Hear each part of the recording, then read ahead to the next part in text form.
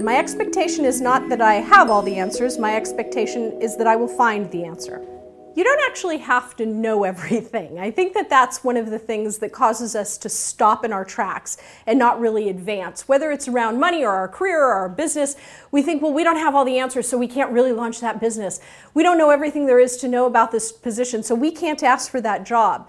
And the truth of the matter is, I think you need to know that you're going to grow into that opportunity, and you can find whatever answer you actually need. It's okay to start writing your book and not knowing exactly where it's going. It's okay to launch your business and understand you haven't figured out every single last piece. I've learned along the way working with people that the people who really struggle are those who want to figure everything out before they press go. They think that they can't possibly begin until they know every single thing.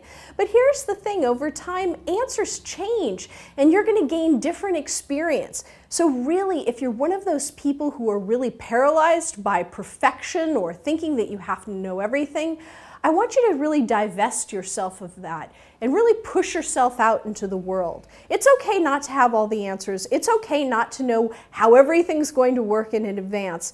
Know that you have the ability to always find the answers. There are always people you can reach out to, really develop and nurture important relationships to have people help you and advise you and coach you through any struggle that you need.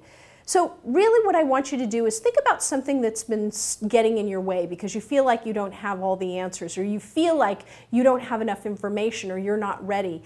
And I want you to really go ahead and pull the trigger and start that project.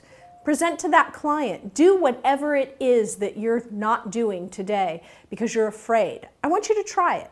Go ahead and give it a try this week and let us know how it goes.